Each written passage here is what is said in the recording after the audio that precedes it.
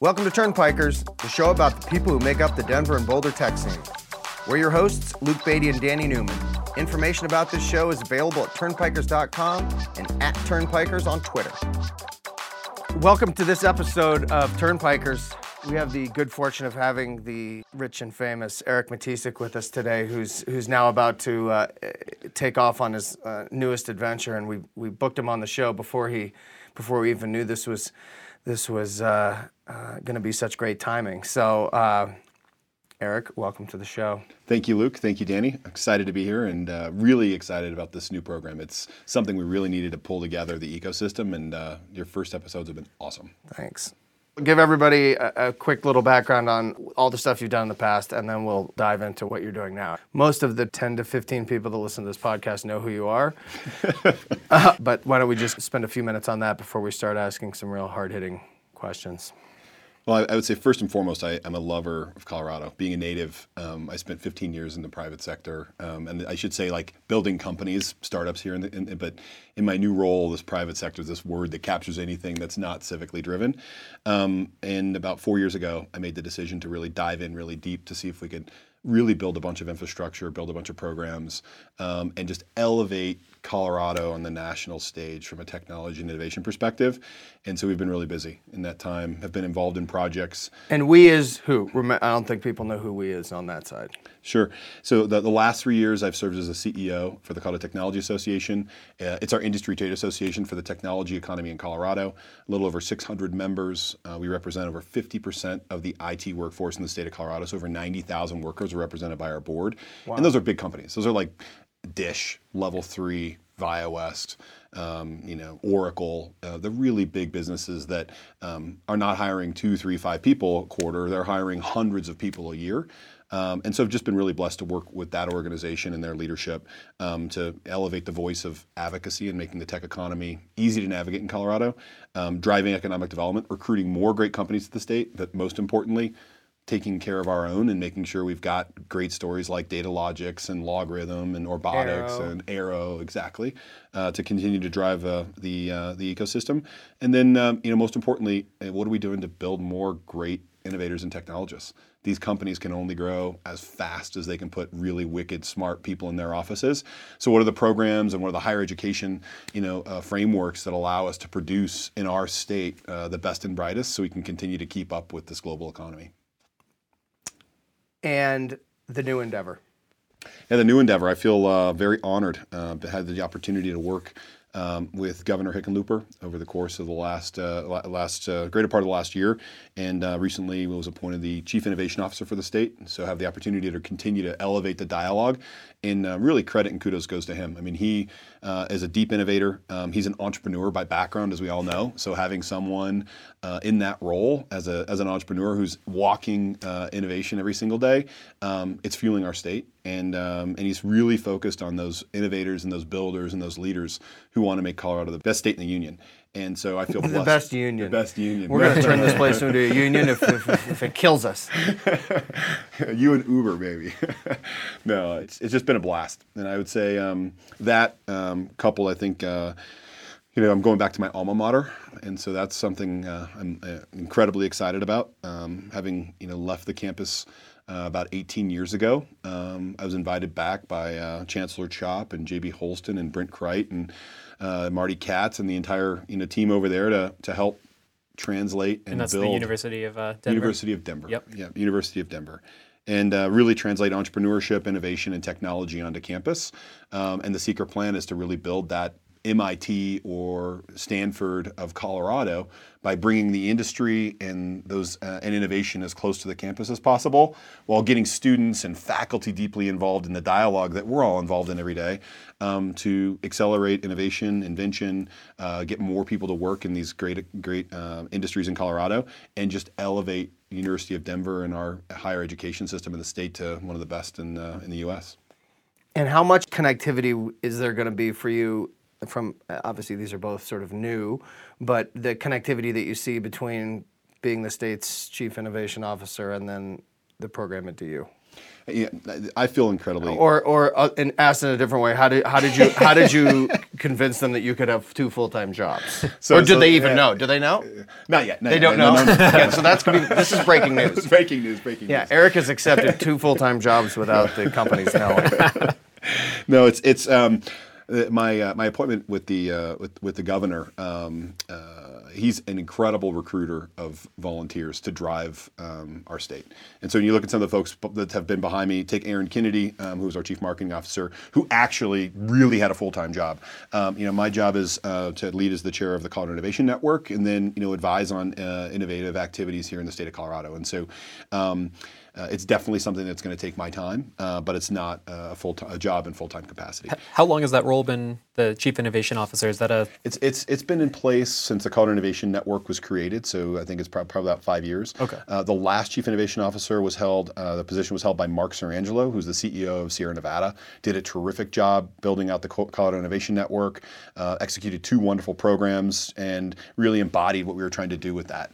And so I think in this role we're trying to really kind of take the Colorado Innovation Network to the next level, but also bring in dialogue across all these emerging industries that have deep innovation. So take agriculture, healthcare, oil and gas, insurance, banking, these things that have not yet been touched by technology and innovation heavily.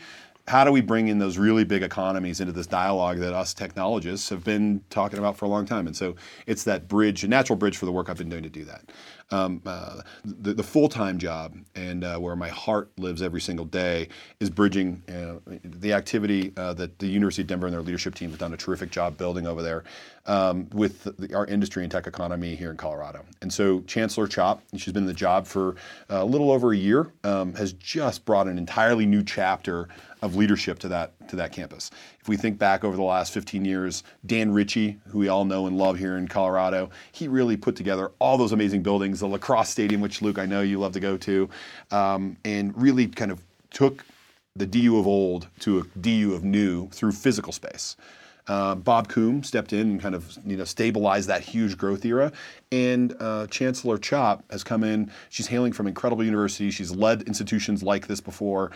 She's a first female chancellor in the 150-year school of history, and she's moving fast. She's very inclusive. She's an amazing leader, and she's putting people like J.B. Holston and Brent Crite and David Miller, who ran the Denver Foundation for 20 years to build a philanthropy institute inside of the a philanthropy program inside of the University of Denver. She's just being innovative, and she's going to take it to the next level, and it's an incredible time to be there, and to do it through innovation, entrepreneurship, and technology with the Project X-ITE, which we're building. It couldn't be a better time to take that energy, orientate it to the broader community, and expose them to all the really cool stuff that's happening there. But most importantly, 110% focus on the students and faculty to get them deeply engaged. So when they graduate, they're already thinking like innovative leaders. What am I going to build? Am I going to build a nonprofit organization? Am I building a political campaign? Am I building a company? Whatever those tools are, they've got a resource inside the campus to grab that and go be awesome builders. Project X-ITE. Is that an acronym? Or is it just Project X, and then couldn't they come up X-ITE. Couldn't they come up with a get the word University of Denver in there somehow, or?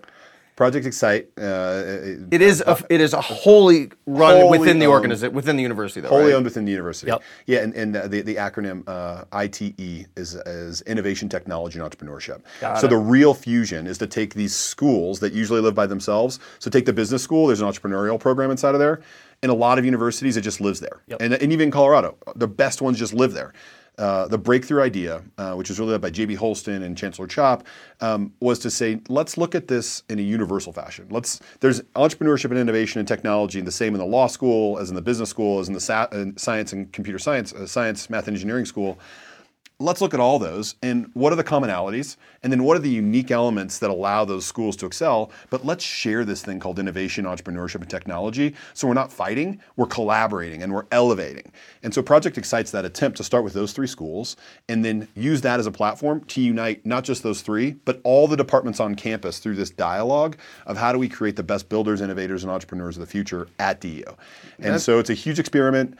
It's heavily supported by the chancellor and the leadership of at the university, and it's one of the first of its kind to combine all 3 departments in a unified strategy to elevate entrepreneurship and innovation to the highest level on campus. led by the students in the front and the faculty deeply engaged. And with deep research and really driving on the core tenets around entrepreneurship that higher education can really excel. So if that works out well, in 5 years, you have, the university is producing, what would you say? Would you say it's incubating businesses? Is it producing sort of these incredibly well-prepared, diverse students? Is it keeping kids on campus after they graduate so that they're sort of like an innovation center for folks once they've left the school? Or have you and JB sort of figured out, like, what does that look like in 5 years so people can sort of envision that? It's the project right now is really embryonic. And so there's a framework and a box where it lives. But I think the first things first is to really get that collective inclusion on campus to define what Project X-ITE is.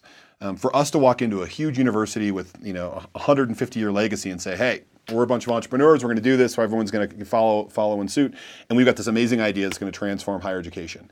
It's dead on arrival. Like it doesn't go anywhere. And there's a lot of carnage of institutions that have tried to hire that leader, that program, and never integrated it into campus. The secret sauce around Project X-ITE as we get started is just as Chancellor Chop started with Imagine DU. She took a national tour, asked every single alum and trustee and donor, if you had the perfect DU, what would it be? What's missing? We're going to do the same thing with Project X-ITE. So, to say what it's going to be 5 years from now, that's a product of what the students, the alumni, the faculty, and the staff all want it to be. At its core, it's a translation of what DU's been doing for 150 years, which is producing amazing leaders across industry, across organizations, but adding an element of risk, adding an element of entrepreneurship, and an element of innovative thinking. So they're really prepared for those of us who've been entrepreneurs a whole career, to be much more nimble, to be much more agile in their thinking, to be contemporary in how they approach solving problems, and marrying that with the opportunity to be great leaders. And so when we look at Project X-ITE 5 years out, there's some great markings on the wall as it relates to Stanford and MIT with things like the design school or some of their pitch fests or some of their really big innovation programs that they have global institutes where they kind of take Stanford off campus and they take it into industry or they take it to other countries. There's a lot of different programs that can be connected to Project X-ITE. But we really hope that the campus and the leadership help define it and they own it, because with that really deep ownership on campus, not only does everyone excited about what we've built, but they're engaged in attending, they're engaged in owning it, and it's something that they really know and love. And so we're early, and I think with that inclusion, we'll define it, but at its core, it's really about elevating leaders and making sure that they have the innovative and next generation tools to be effective in this new generation of work. What's your input, Luke? I mean, you were a high school teacher. I mean, yeah. back at Galvanize. I mean, one of the first times I walked into Galvanize with Jim Dieters, the real estate agent said, this school is not only special because it's an amazing Galvanize 1, but Luke Beatty actually taught inside of this building. Right. I think it's great. I mean, I, as a person who lives, a driver and a pitching wedge from the campus. To me, I feel like it's the most incredible story in town for the last 10 years. I mean, if you think about every small private university in cities all across the United States, I'm sure they all have these incredible 20-year plans to change from being a sort of smaller, less influential, kind of where do I fit in the world of academia, to being something that has had the insanely fast growth that DU has had from an enrollment perspective, from a physical plant perspective, from a curriculum.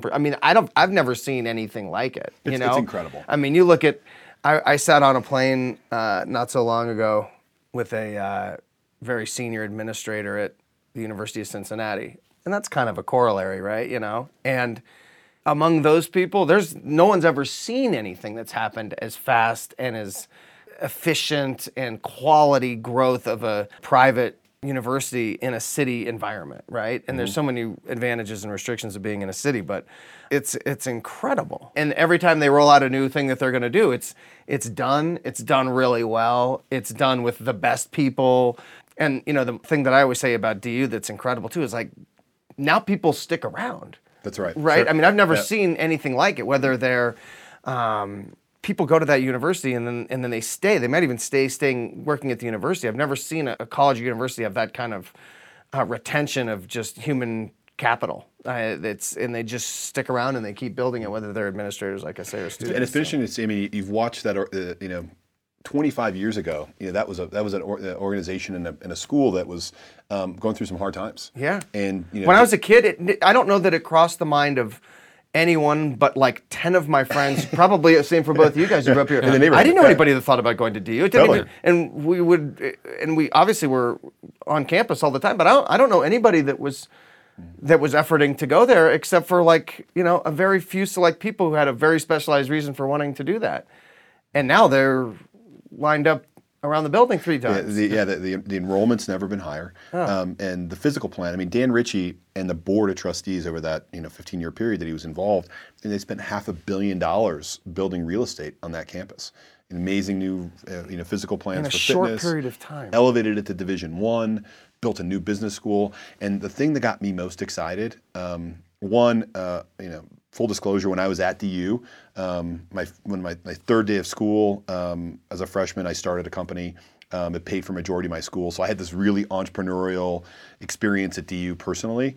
And I look back, and I didn't have an outlet. Like, I was this entrepreneur that was selling T-shirts and sweatshirts and embroidering stuff, but I didn't have like a group of folks I could hang out with and be like, hey, where do I get a line of credit? Like, I got this really big order. My grandma's totally tapped. Like, how do I solve this problem? I had no resource on campus inside of a big school at the time to really effectively manage that. And so I think bringing that type of easy resource pool to the campus is going to be amazing. But I think the other thing is that students want it. We have millennials that they want to build stuff, and not just companies. They want to build political organizations. They want to build nonprofits. They just want to build stuff. They just want to be impactful and live impactful lives. And you got guys like J.B. Holston, who like you, Luke. He, one point he ran Ziff Davis. Was a senior executive at Yahoo, where you worked. He worked for GE at the most senior levels, and he started a handful of companies here in Colorado. I mean, he's a heralded entrepreneur that's now going in as a dean that doesn't have an advanced degree, that's flipping around the mechanics of that element inside the university, saying the past is amazing, but our future is brighter. Yep. And we've got to rethink the way that higher education is delivered, and we got to do it through entrepreneurship and innovation. So it's a really exciting time. You've been, I feel like, a huge driver and the main kind of push behind a lot of the Denver startup scene. I think we owe you a huge amount of thanks and credit for really just elevating everything that we're doing here in this scene. So I definitely think that everything that you're doing at DU, it's going to happen, because when you put your effort behind stuff, it really cranks out. Can you talk a little bit about you in a very short amount of time really built what we've got here in the Denver startup scene, Denver Startup Week, everything, all the work that you've done at CTA. You really brought the community and everyone together in a very short amount of time. I feel like Boulder had this very nice concrete community, and Denver was just lacking any kind of organization and community. The people were here, but I really see you as the guy who kind of brought all of that together. Can you give us a little background on thank all you, of Danny. that? And I mean, humbly, there's a lot of people that have built Denver. And I think just like this program, like the fact that you took the initiative to say, hey, I'm Luke, I'm Danny, I'm sick and tired of this Boulder, Denver thing. There's such radical dialogue. We're all now one. We're going to start a podcast, and it's going to be called Turnpikers, and we're going to elevate all this amazing stuff. Story after story after story around the Colorado tech community is that. And I would say my journey has been no different. I mean, I got really hooked in 2011. I met Phil Weiser and Brad Feld, and we launched the 5th chapter of the Startup America Partnership, which became Startup Colorado.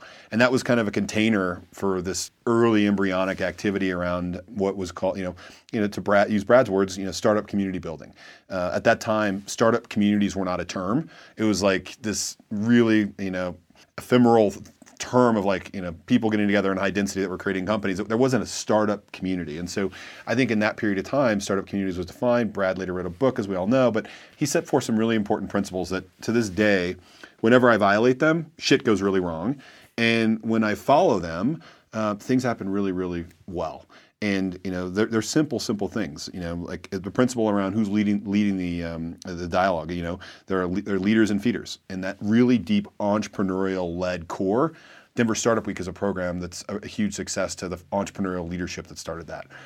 You look at Denver Founders. That's an entrepreneurial-led, 100% grassroots effort that to this day is super strong because it's led by entrepreneurs. So that's been really, really, really important. But when I think of the journey, Denver in 2011 didn't have a lot of stuff. There was 9 meetups. In 2015, we took quick inventory on Built-In, which I helped bring to Colorado. There's 92 meetups 5 years later. So 10 times the amount of people meeting on a monthly basis. More meetings. From 2000. Awesome. but across all types of content. And so, Denver Startup Week was that really big seminal thing that I think that it's so huge. It's amazing, right? I mean, it's like what happens. It's like you walk around downtown, and it's like Lanyard City. It's almost like Lanyard City. I mean, we have the chance. I mean, it's right now, rough math. It's half the size of South by Southwest Interactive, and it's 4th year.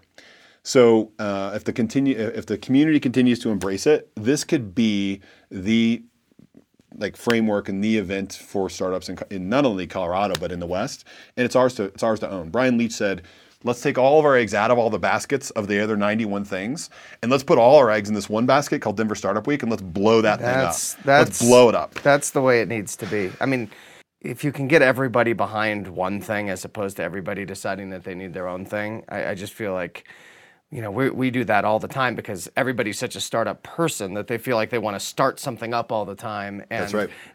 I think there's obviously a place for that, and then there's not a place for that. People have really done that. A great job of you guys have done that, especially as you make the schedule and the agenda around that. You do an awesome job of making places for the sub-communities to be a part of the bigger event so that they don't have to necessarily fragment off and then have their own event, right? And it's just like it's been done really well. You guys have been huge supporters. I mean, Danny was one of the, technically one of the founders of Denver Startup Week and that first beer that we had, back in 2012. Yep. So it's like it's been a community thing, and it's owned by the community, it's driven by the community. Entrepreneurs are the center of it, and now you've got great organizations like the Downtown Denver Partnership and the Colorado Technology Association and infrastructure that sits underneath it that allows it to be really big. And great guys like Ben Data, Galvanized, Tammy Dora, DDP, and our entire staff, our entire 300 plus volunteers. It's a big ship. Yeah, it's huge. And it's amazing. It can define us. All right, so I have 2 things that I want to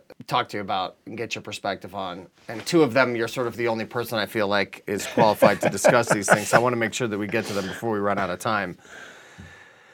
The first thing is around, I think when you and I went fishing a couple months ago, we discussed this. One of my biggest concerns about the Denver Boulder community is that we have this problem, which could be called too many startups, or it could be called there's not enough bigger mezzanine level and big, maybe publicly traded sort of tech organizations in the area. And I feel like that imbalance is a big problem. Yep. And I don't know that people call it out directly enough. Or maybe not even realize it. Or maybe it's not even really a problem. It's just something that I definitely think it's a problem. I just don't think people necessarily have made that connection. And I feel like we're so over our skis on startups, and I think the common response is, well, we're not good at startups, so we're not organically building mezzanine level companies and taking them into bigger enterprise environments. And that may be the case. Sometimes, as you guys have efforted to getting companies like Arrow to move here.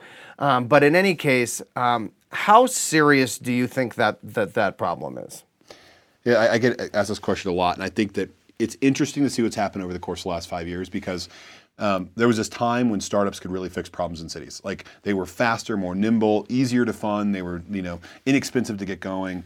And today you've watched these really big organizations like Dish and like Arrow come all the way down market, and they're competing in the same innovation circles as the startup in their defending their turf, but also iterating and accelerating their innovation internally as fast as the startup community. Dynastically different than 5 years ago, and the barriers to move an incumbent or defeat an arrow or a dish at their game is getting higher and higher because now they're in the game.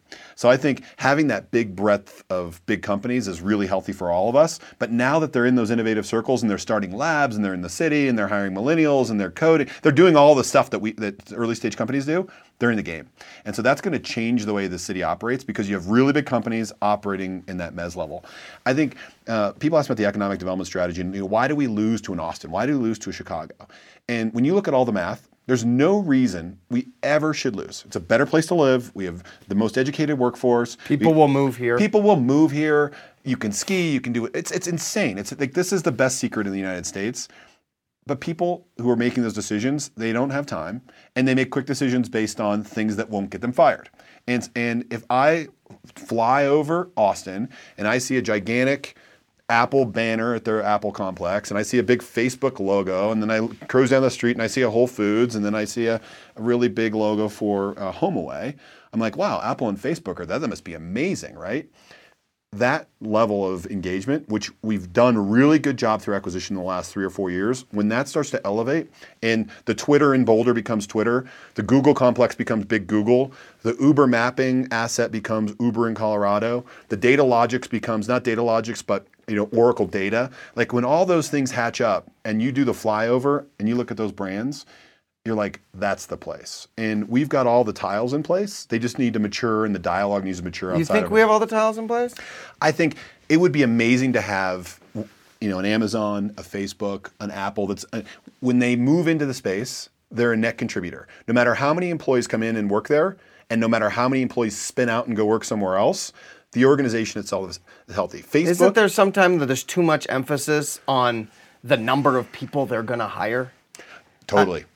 I mean, it just seems like everybody wants to talk about that. I'm like, I mean, if we're only going out for people, going after businesses that we think are going to increase employment, it just seems sort of like it's a limiting kind of concept, right? Because And it's the right type of employees too. I mean, I think when you look at the top triangle of what I would say are high-profile IT, next generation data scientist type workers, they make a lot of money. They're highly talented. They're highly skilled. They're highly educated, and having tens of those jobs changes your economy. You're seeing it in Boulder with Google. And so I think to your point, it's not as important to focus on the jobs as it is the type of jobs, because one of those type of jobs produces 5 jobs in that same community just to service it. Yeah. So if I hire a data scientist from Google in Mountain View, I've got a dry cleaner, I've got an Uber taxi driver, I've got 3 people at Whole Foods. Like I've got all these things that come in to support that. So it's the type of job's critical. The other 2 things I'd say that are really important is, and this was probably the most provocative thing, is that I don't think from a density perspective, and Luke, you and I have talked about this a lot, bankable known quantity entrepreneurs in our ecosystem, the density around those, we don't have the density yet of the companies that have gone public, produced a bunch of proceeds for a bunch of people to go at it again. We don't have tens of entrepreneurs like the Brian Leaches and the John Levisays, the Andre Durans, the Luke Beatties. We don't have tens of those walking around our community yet, where it's just easy to say, I'm going to fund that. Because when they do show up, and if Luke left AOL tomorrow and you said, I'm going to go start a new company, your cycle to raise your round of capital would be moments. And Danny is, you've had 5, 7 companies. Danny's coming with me. Okay, perfect. Danny's coming too. But your ability to raise capital is going to be very, very short. And I think that's something that we've got to overcome, is just recruiting more John Levisays, recruiting these folks that come in from outside to build their companies here, the Eric Reimers, the Andre Durans. And when you look at our biggest gazelles or our biggest unicorns, Eric Rosa, San Francisco. John Levisay and Josh at Craftsy, San Francisco. You look at the team at ProtectWise, San Francisco. So there's a bunch of value around that, and I think growing our own, but also recruiting folks in will help. The last thing, which is most important, is just why I'm doing Project X-ITE, is the best cities that have the most innovative cultures and most innovative ecosystems, they're anchored by a university. And whether it's Michigan, whether it's Austin, whether it's San Francisco, or whether it's Boston, those, even Research Triangle, those areas are deeply, deeply rooted in the research core. They're deeply rooted in the higher education core that supports the innovation ecosystem. And Boulder's done the best job in the state building those pieces together. And I think there's a huge opportunity to leverage the work that's been done in Denver to really help, build that gateway, and not just at DU, but across the campuses in our community college space and our other areas of higher ed. But that's a missing link, and we don't have it. Okay, so this is more of a 3-word answer question. If you, knowing all the things that you know from the last 2 major things that you've been working on and what you see at DU and what you see as an innovation officer, if somebody gave you this right-hand or left-hand choice of the Denver Boulder area needs more venture capital money or it needs more of these bigger enterprises headquartered here, what is your answer to that question? If you could only have one, what would it be? Bigger enterprise companies that stay and sprawl. Okay. Period. We need a Datalogix to not sell to Oracle, which has been great. They're going to give back. It's going to be a great asset for Oracle. Erik and that entire team they're already investing. They're already doing amazing things. But the difference between selling at $1.4 billion or $1.6 billion, whatever it's sold for, and building a $50 billion campus somewhere in our ecosystem, those are dynastic. And I would love to have, and that's a really big company. I would love to have a few more Dish scale companies, a few more DaVita scale companies, a few more OtterBox scale companies in our ecosystem. That's that magnet. That's going to be much more impactful, and capital will come. Okay. Capital will come. Now, topic number 2 is around the government situation. So, I've had meetings with Hickenlooper, and a lot of people have pitched in everywhere I can. I think I still struggle with what does the state and city and local government really do for startups, not for DaVita or any of these kinds of that. We understand that there's a lot of assists there. And definitely not for small businesses, not your dry cleaner and your pizza shop, which I think is high growth companies. Right. Certainly. So I think for a high growth company. I think local is government gets confused I between feel like us for there's sure. all these sort of like forced conversations around that. Like, well, maybe the state should have a fund. Are there any sort of tax tweaks that we could make that would better enable startups? I always feel like those conversations are not really, and the pace at which they move is obviously very different.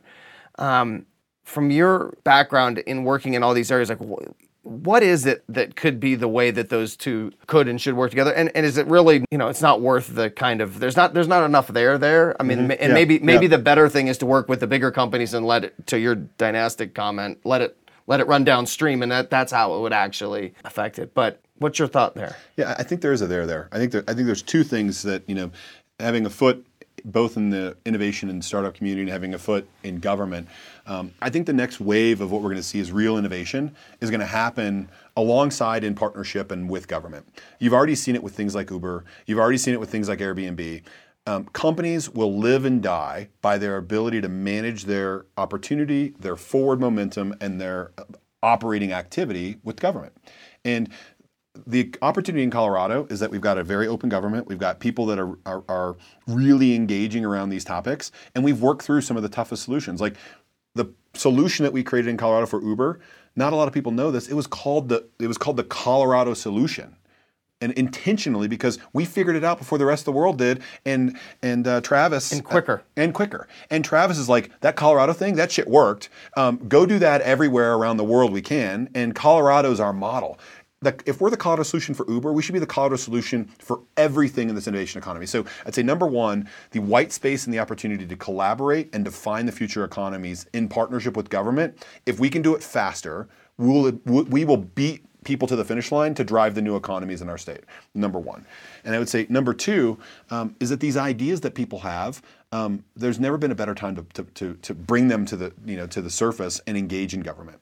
I've seen things happen really quickly. With our AI, our Advanced Infrastructure Fund that the Office of Economic Development runs, they've been really engaging. Like, what's working, what's not working, which cycle are we funding the right things, are we funding the wrong things? Like, that dialogue's happening in real time. And I think if people who want to be involved in it, that door's wide open. And Colorado's wide open for business. And I think because of the combination of the administration, Governor Hickenlooper's leadership around innovation, entrepreneurship, and this topic, plus with the drive to do things really fast, to be the best state in the nation in these topics, if you want to be involved, raise your hand. We'll get you involved. I'll help. Anyone who wants to do it, it's never been a better time. And so I think the combination of disruption alongside in collaboration with actually saying I want to do something to do it and then actually doing it, Colorado is one of the rare unions where we can, one of the rare states where we can do that. What's last question here? I think we're going to wrap up here in a sec. What's something that you would change or fix? What's broken in our kind of Denver Boulder tech scene right now? He's a really positive guy. This is a tough question for him. Look at him struggling to come up with something. What I'd fix, that is a hard question, because I think that the things that we've built, people vote with their feet, and so like the things that have not been successful, people don't show up for any longer, whether they're programs or they're events or whether they're accelerators. Like if they don't work, people don't go. I think I still think there's a really big opportunity for us to continue to elevate the ecosystem across our Front Range. I mean, I think we're at this graduating point. When we started Startup Colorado 4 years ago, the whole intent was to say, okay, there's amazing things in Colorado Springs, Fort Collins, Boulder, and Denver. We're not that far apart. Let's unite and become whatever we call it, and we're Colorado. So we need to start including Fort Collins and other places, I guess, on this podcast. And Longmont. And Loveland. Is there a turnpike there? That's all Boulder, right? It's Boulder. Yeah, the Fort Collins Turnpike? Unincorporated Boulder. Yeah. Unincorporated Boulder. Okay. But that was kind of a shot at us, I think. You guys. But I think if we were doing anything different, I just think getting that dialogue continually elevated faster. And just there's no wrestling. Colorado Springs needs to be known for the stuff they're amazing at: defense, cybersecurity, software. They crush. Look what's happening in Fort Collins.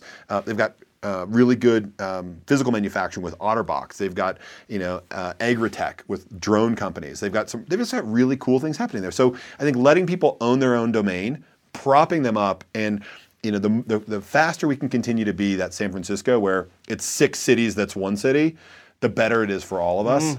And I think that we're closer than we've ever been. And I think, getting off at DIA and being able to take a train in 23 minutes downtown, or 33 minutes downtown, whatever the math is, it's going to change the way that people get around. And then you go to Boulder and Fort Collins, Colorado Springs, and it feels like we're together. Yep. And we're really, really close. And the more we can do that, the better. All right. Well, thanks for taking some time to come over here and talk with us. As you know, we all admire you tremendously. You're the guy that makes everybody else feel really bad about the lack of civic effort they put into their lives. So hopefully that will rub off certainly on Danny and I.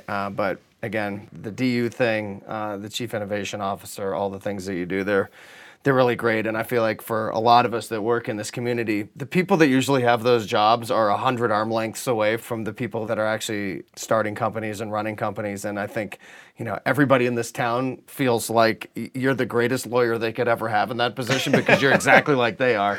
And they don't feel like there's a huge disconnect there, because you have been in our shoes as an entrepreneur, and you're also kind of know how everybody looks and feels and their perspective on it. So as you're out there, we always feel really really well represented, and it's our job to help out more. So well, Luke, Danny, thank you so much for getting this started. I think this dialogue is the dialogue we need to connect all these pieces I mentioned earlier. But this is a huge family. I look at startup community building, innovation community building, the work that we're doing in the state. We can never have enough hands on the wheel in the rowboat trying to make Colorado the #1 undisputed innovation capital in the United States. And we're in the race. We haven't finished, and there's a long road ahead. But great guys like you that are taking the initiative to build these types of things, build amazing companies. It's inspiring to me. And the whole reason that I do what I do is that I'm a passionate entrepreneur at my core, and if I can give back and remove barriers, open up opportunities, and make it easier for you and people like you to build companies here, like my work is done. And I do it with my heart. I do it with all my will. And as many volunteers and other people that share that passion, I love working alongside of. And that secret of collaboration and giving back is what makes this place so special. And I just feel honored to be here. Cheers, Erik Mitisek. Thanks for coming on. Thank you for everything you do. You've been listening to Turnpikers, a show about the people who make up the Denver and Boulder tech community. You can reach us directly and discover more about the show at turnpikers.com and at Turnpikers on Twitter. Please send us your questions, comments, and recommend future guests.